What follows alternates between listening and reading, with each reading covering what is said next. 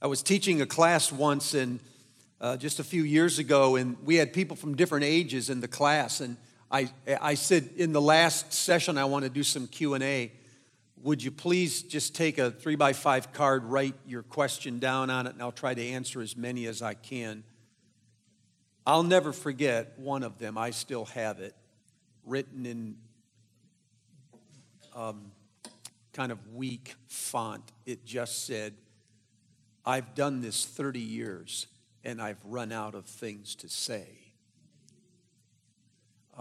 That is a place to be. That's a desert when you're in that place, because you know that every Sunday's a term paper, basically. And it starts out with just a blank sheet of paper. And to go from that to the term paper every Sunday is a regimen, and it's a discipline, and it requires creativity. And so I know that's where many of you are. And my hope for you in this last day is that something that was said has sparked an imagination. It's caused some creativity to come across right now where you're getting things. You can say, wait a minute, I can put that together with something else, and you can go back, and now you can start afresh and do some new things. We've passed out, I think, a short list of books that I have read in the last 3 or 4 years, mostly on the theme of exile. Did you get that or not? Okay, I was going to say I'll send it to you telepathically if not. And you don't have to get them all. Just look at the ones that maybe, catch your eye or something, and you can get those either Amazon or some other place. But they'll cover it from different angles. They don't all agree, but those things together with what you're hearing here, I hope will start to infuse your preaching and your ministry with new ideas. I was in Lexington, Kentucky when the news broke, preaching at Asbury. Kentucky's Rowan County clerk, Kim Davis, had refused to sign a marriage license for gay couples. You remember this. She said it was against her religious convictions, and she refused to let her assistants sign too. And within hours after she refused to do it, there were news reporters and more gay couples outside of her office. She was asked by a judge that day to give an account for her refusal to do it. And then the judge asked her to give her assistants permission to do it. And when she promptly refused, the judge deliberated. And when I read the headline in the newspaper, it simply said that Kim Davis's fate was in the judge's hands. He would decide that day. I shoved the newspaper in my backpack, spoke in the chapel, got in the car, drove home. By the time I got here, she was in jail. When I read it, I knew that it was one of those watershed moments. You know, you're always looking for those signature events where all of a sudden the state of things become clear, unmistakable. And I knew when I read it that it was not really about religious freedom, and it was not really about gay marriage. It was really about two conflicting freedoms happening at the same time. One, the freedom to marry whoever you want, and the other, the freedom to practice your religious convictions. Or it was a conflict between two entities, the individual versus the state. But whatever it wasn't really about gay marriage. That was simply a lightning rod for all of the friction that was in the air. It hit that issue. By the time I got back to the church, my church was abuzz with the news. They were talking about it. And you can imagine in a church like this one, we have 5 generations in the room on any given Sunday. And so their opinions on this is quite varied. Some of them were saying, see, that's exactly what I thought. That's exactly what's happened to us. We were once in the center and we just got moved to the margins. And other people were saying we were never really in the center. Your problem is that you wanted the center and you were never there. And so it was hard to imagine how we were going to talk about this, but in an act of foolishness, I used it as an opening illustration the following Sunday. And there was another lightning rod that happened. And I discovered suddenly that what Ken was saying a few sessions ago is exactly the case. There's one generation who wants to get back to the center and another generation who just wants to get back to the church, but feels that they can't get back to the church because their church keeps wanting to get back to the center. And I was preaching through exile at that time, and then when the series unfolded, a third party emerged and introduced themselves to me, and this was the older and oppressed minorities, whether ethnic minorities, whether the poor or the impoverished, whether those who were women or those who were persecuted in their work environment. They suddenly emerged and said, we're living in exile too, and our problem is our exile is caused by one of them who wants in the middle, and it's being ignored by the others who don't want to be in the middle. We've been burned twice. And this is one of those moments where you say, I hate my job. I learned pretty quickly that exile is a complex thing. I learned that when you tell high-profile stories like the Kim Davis story, it attracts a lot of emotion because people bring their personal stories into the room, and the moment you tell that story, you light their stories on fire, and all of their stuff is coming out. I learned that when one person gets what they want and they go back to the center, another person goes into exile. So I learned that when you speak about exile in your church, I'm just telling you, you don't have to do this if you don't want. I'm just giving you the advice. You know what they say? They say experience is a great teacher, but sometimes it's nice to let the rattlesnake bite the other fella. So he bit me. I'm giving you advice.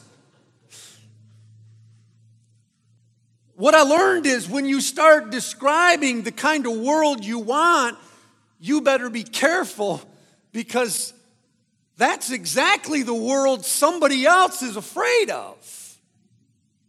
But you don't know it because it's the only world, the only dream that you ever had. So you literally walk on eggshells when you talk about this. But you have to talk about this. You have to describe the situation. You just have to be careful about the cure. Real careful about the cure. So in an effort to touch that for a moment, can I tell you some things I would do differently if I could go back and do that series again? I'm going to tell you anyway, so just nod.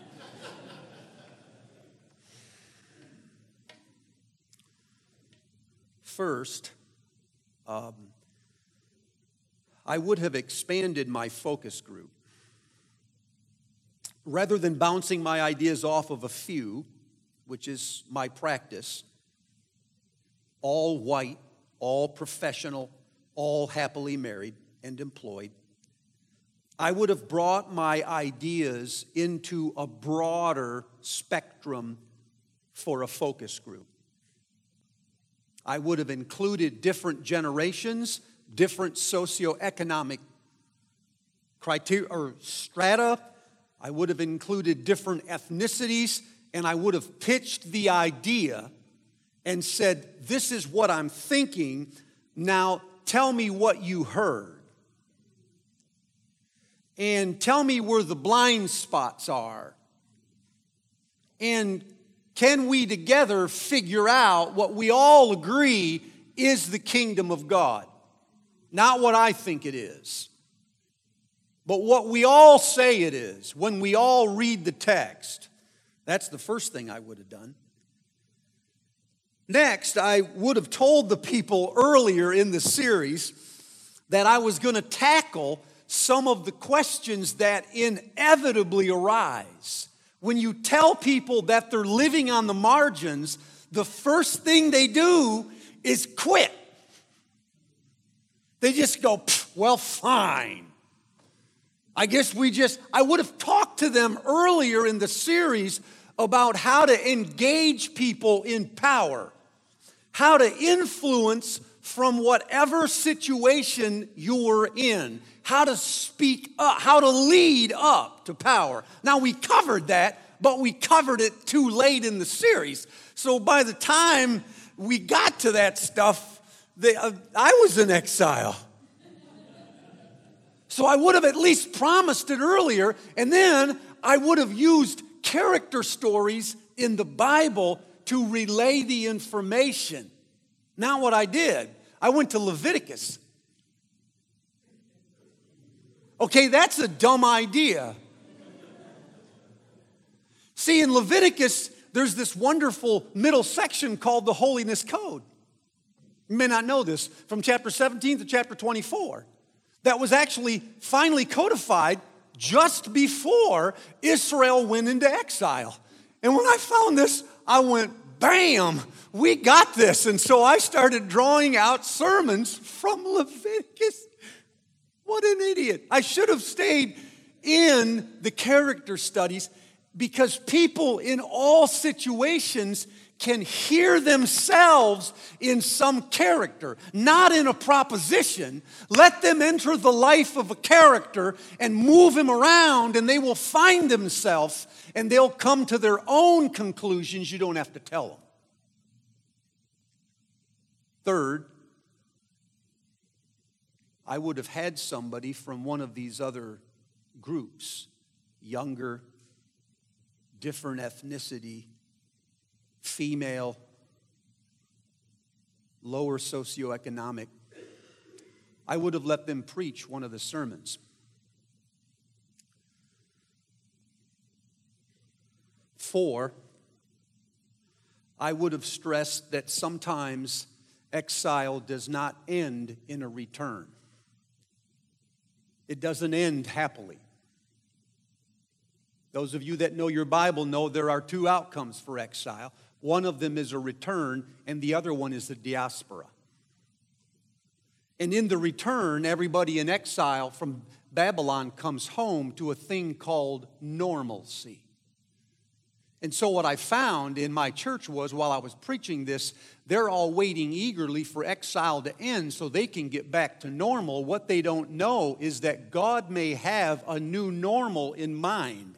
He may be asking us to permanently relocate in another land, and we ain't coming back. So we have to find new traditions or modify the old ones, and new definitions of holiness that Matt talked about that work in this new land. Otherwise, they'll feel cheated when they don't get it back someday. And last, I would have established core practices that the whole church was doing together, so that when we did all of these, the whole church, I don't mean together as a church, I mean we did them simultaneously in our community, so that when I released 1,500 people every week, they would go out all across Grant County, and they would all be committed to the same few core practices. And that together we would bear corporate witness to a different kind of life. Because that's unleashing the power of the church. Now, we did an all-church campaign, but we didn't do that. It wasn't that simple. Ours was too complex. We'll fix that the next time. But I really believe in this. If we can find out the places where society is the most broken, and then call people to live as one in the opposite direction, we bear powerful witness to the dominant culture. We don't have to convince them. They look over and see a better way. So if the culture is filled with greed, then we release people every Sunday to be generous. Because when you give money away, you break the power of money. You don't preach to the greedy, you just practice generosity. And when they look over and see you and say, how is it that he has a fraction of my income but 10 times my happiness? That's a witness. So we don't have to stand up and tell people, fight for the definition of marriage. We just have to tell our people, stay married. And that is not obvious today. And honor your vows and invest yourself fully in the marriage you have, not the one you wish you had. You don't have to protest Wall Street. You just got to give your stuff away. You don't have to make blog statements about this person or that person or what you're. Quit writing blogs like that. Forgive your enemies. Just forgive your enemies and quit writing about them. Seriously. Now it's quiet in here. Either you're tired or there's game in the area.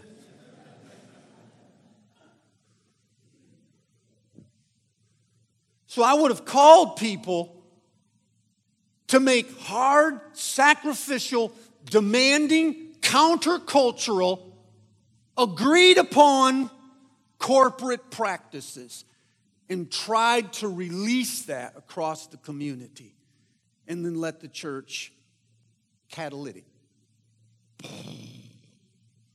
affect Grant County.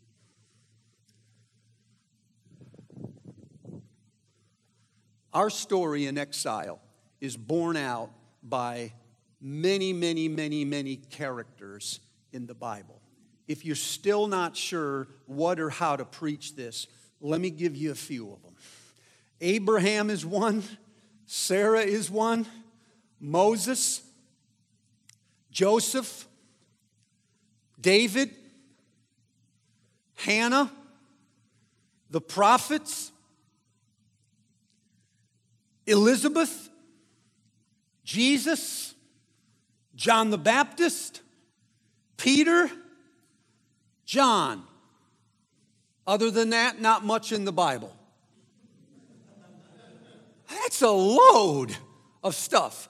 And if you would put their stories in front of you right now and you'd read them simultaneously, you'd start to notice a pattern.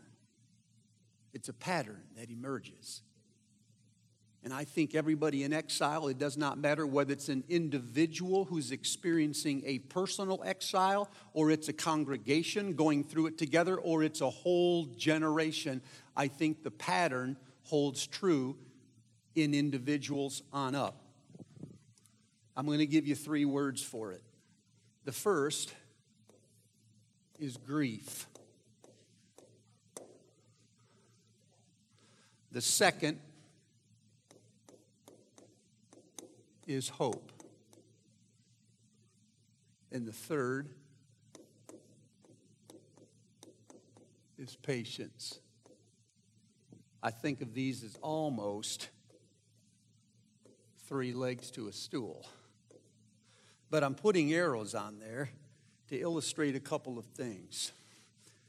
One is that when these, I'm going to call them dispositions, when these dispositions happen to us, I mean, when it first occurs to us that we are in exile, they seem to happen in this sequence. We almost never start with hope. We almost always start with some form of grief. Something has been lost.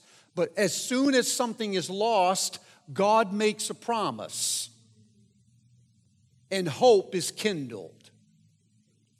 But God has a pattern of making promises and then doing promptly nothing right after that.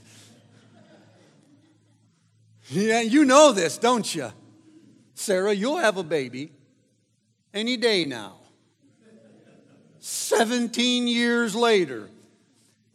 And so it causes patience. So what I'm saying is, when people go into exile or they discover there's a signature event and you say, holy cow, this is that moment, we are suddenly thrust into this period of grief, and we wait for God to say something, and then we have to wait for what He said to happen. So grief happens when we face the reality of what has just occurred. Hope happens whenever God breathes a promise into our reality.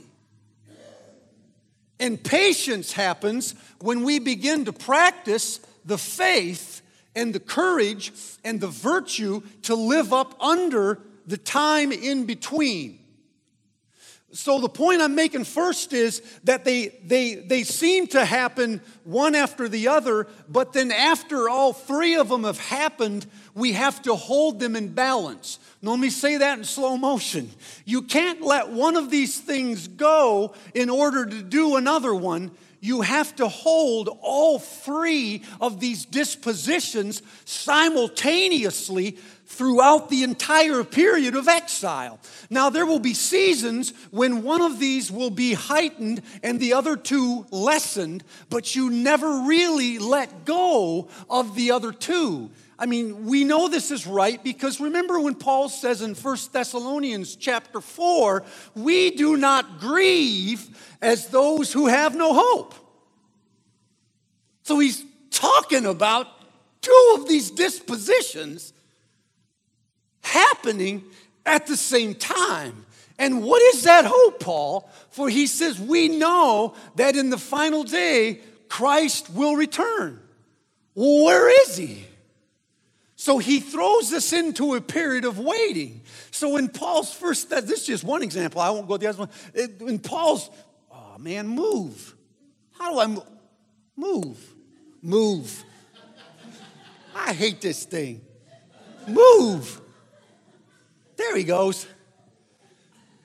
So in 1 Thessalonians chapter 4, all three of these dispositions are happening simultaneously. They have to be held in balance.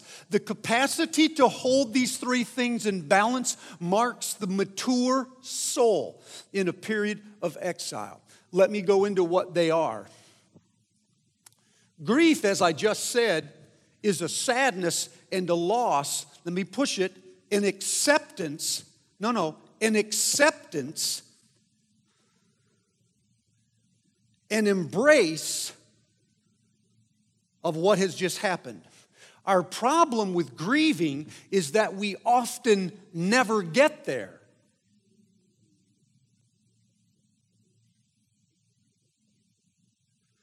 Because grieving begins with an acquiescence to what has happened.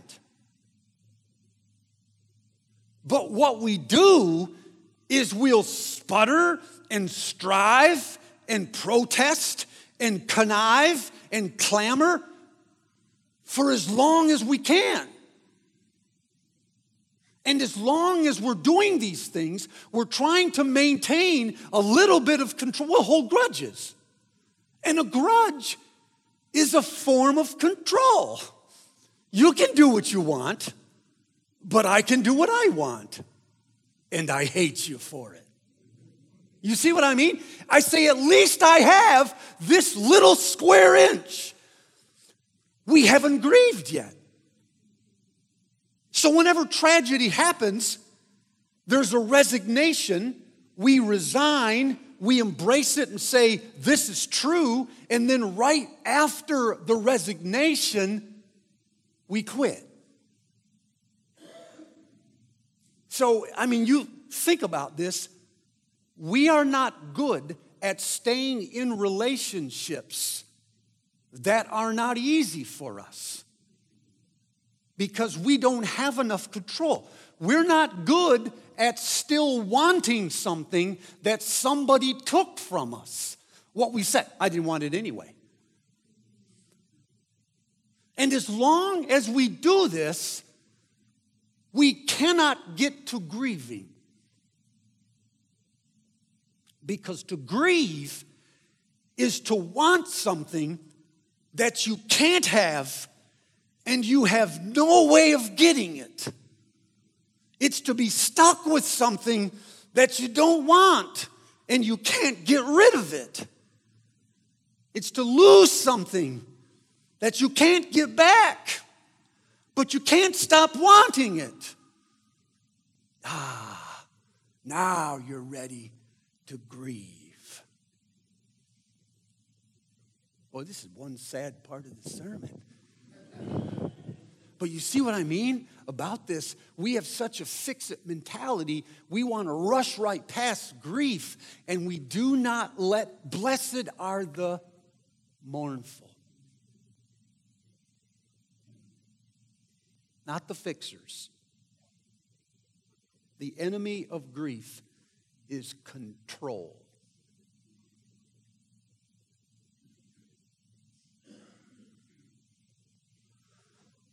Hope is the capacity to lean in, to hear God say something, and to believe it. Jürgen Moltmann, in his theology of hope, says there's two kinds of hope. You'll recognize them. One he calls a futurum, and the other he calls an adventus. A futurum, he says, is a kind of hope that simply looks behind or it looks around us, and it sees what is already happening, and then it starts to take from what is happening and project onto the future.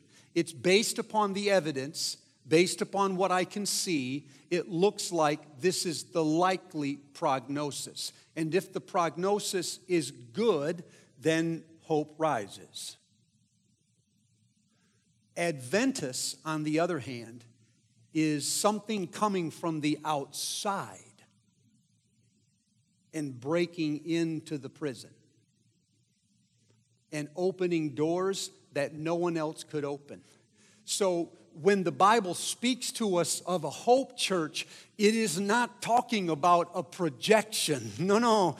It is talking about God opening the door of history, unlocking things that we could not unlock. God doing things you cannot foresee. And when He's done doing them, you can't figure it out.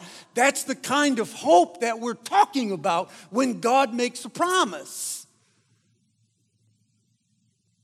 So, amidst our grief, we have to remember the situation is what it is. I wish so much it were different. And yet at the same time, God is prophesying or predicting another situation which throws me into the patience. Let me get the definition right. To be patient is to wait for something, to slow down, to allow God to determine both the shape and the timing of what is to come. Like a pregnant woman. She cannot hurry this. It takes as long as it takes. And the waiting is actually what produces the promise.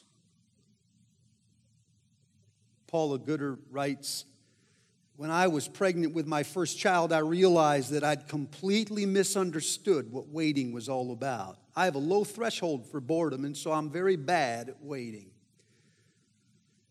Waiting makes me anxious, restless, uneasy. Imagine my amusement to encounter an experience that is entirely about waiting. No one who's expecting a child wants the waiting to end and the baby to come early. That can only spell heartache. The only thing to do in pregnancy is to wait. And not only that, but to hope against hope that the period of waiting does not end prematurely. I began to discover that waiting is not just about passing time.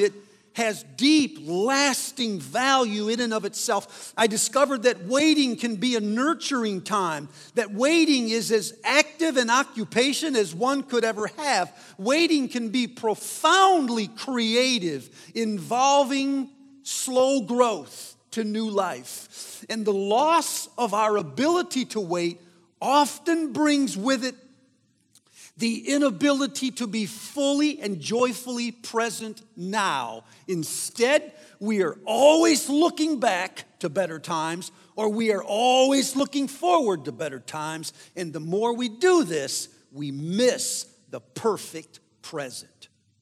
What a line.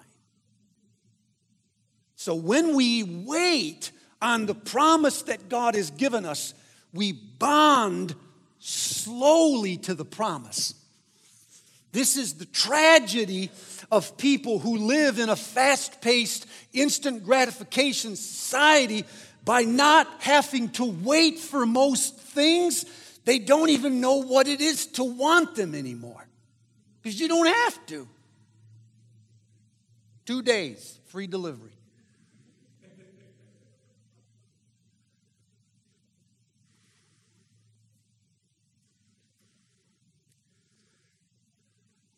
My argument in this last session is that to guide our people through the period of exile, we have to nurture all three of these dispositions simultaneously.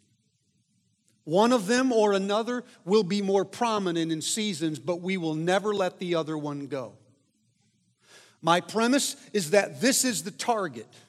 We are not trying to move people out of grief and into hope.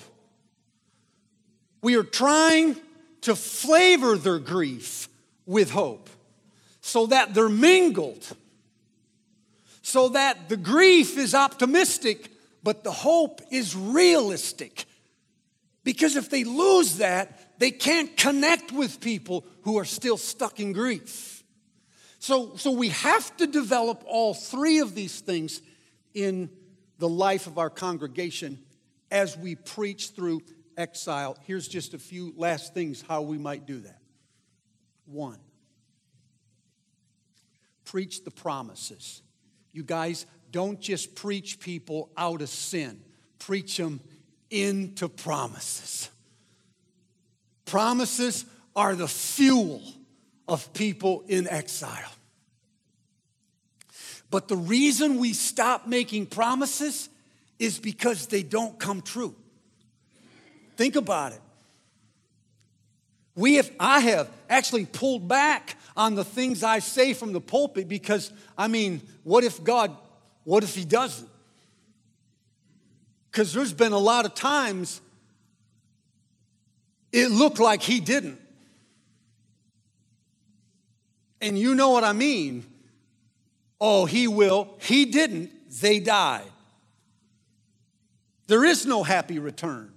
And so what we tend to do is we tend to hedge our promises because we're still thinking in instant response. One of the best stories that I've heard of exile came from a missionary. She said she was overseas in a country in a Eastern European bloc. And she said, I was talking to a young Christian woman about being free, liberated. And she said with the most confident smile, she said, the day will come. God will deliver us. It will happen soon.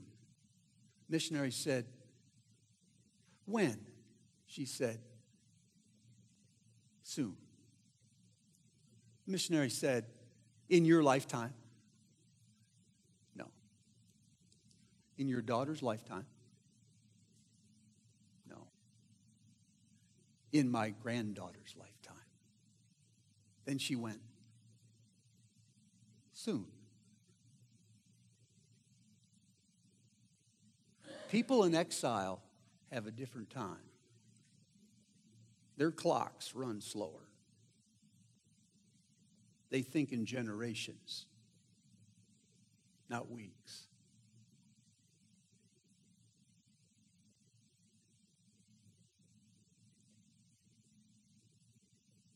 So we have to incorporate in our people the capacity to wait patiently.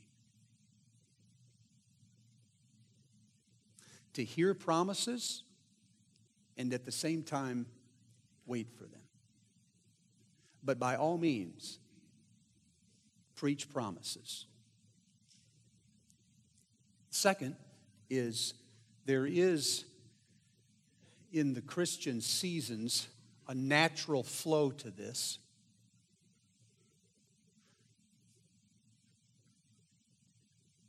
Patience or waiting is a good time for you to focus in Advent.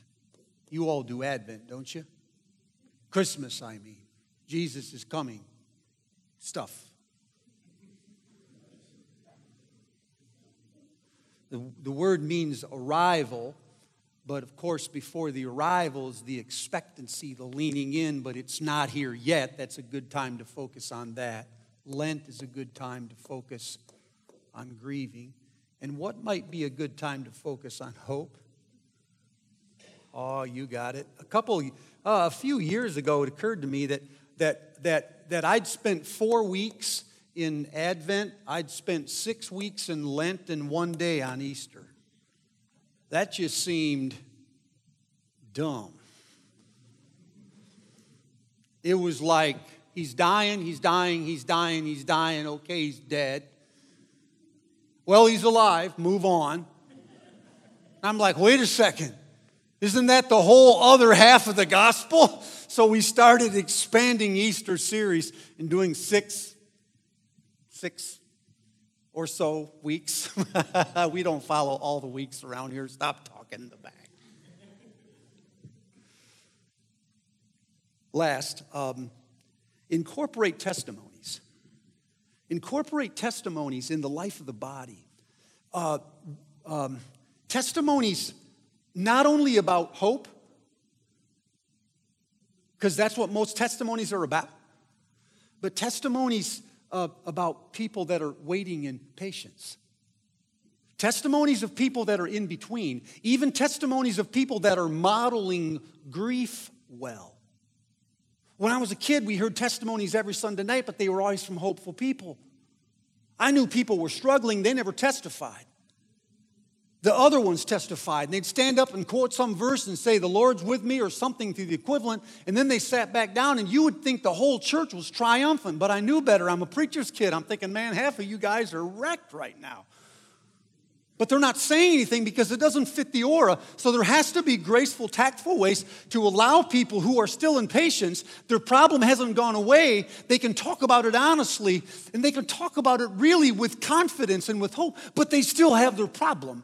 And then those can be weaved into the service. It's powerful how testimonies are coming back, and the church then is released to actually tell the story of exile. I'll stop talking right now. Let's talk about you.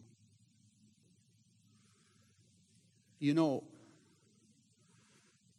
as I finished preparing this, it occurred to me that most of us right now, as leaders in a church, are probably at some point in one of these three.